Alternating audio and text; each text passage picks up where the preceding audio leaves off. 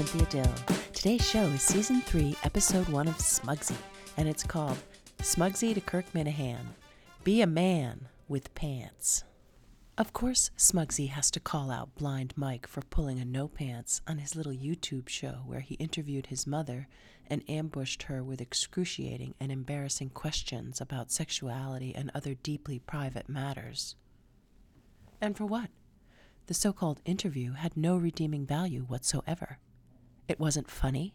It didn't provoke interesting questions about culture or express an opinion or tell a story.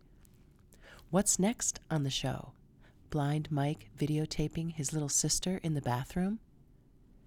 Jesus Christ, Podcast Jesus. Wake up. In large part, thanks to Smugsy's peacekeeping efforts, Bob Murchison has moved on to another cause. But beware. Nature abhors a vacuum. The Murchison-free zone is a void in the Kirk Minihane show that must be filled, but do you seriously want a no-pants in the starring role? From now on, will Minifans be expected to bear witness to his demons?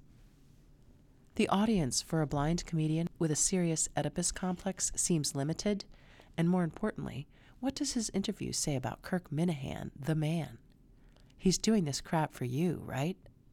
Are you so self-consumed and insecure to demand fealty from an underling of such a degrading degree? Do you condone a young man's disrespect for his loving mother as a price to pay to be a part of your show? Smugsy didn't think so.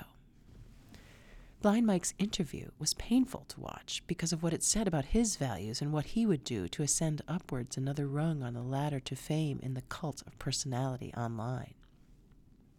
He is apparently willing to do anything for survival on the fledgling Kirk Minihane show, including irrevocably tarnishing his mother's good name and reputation.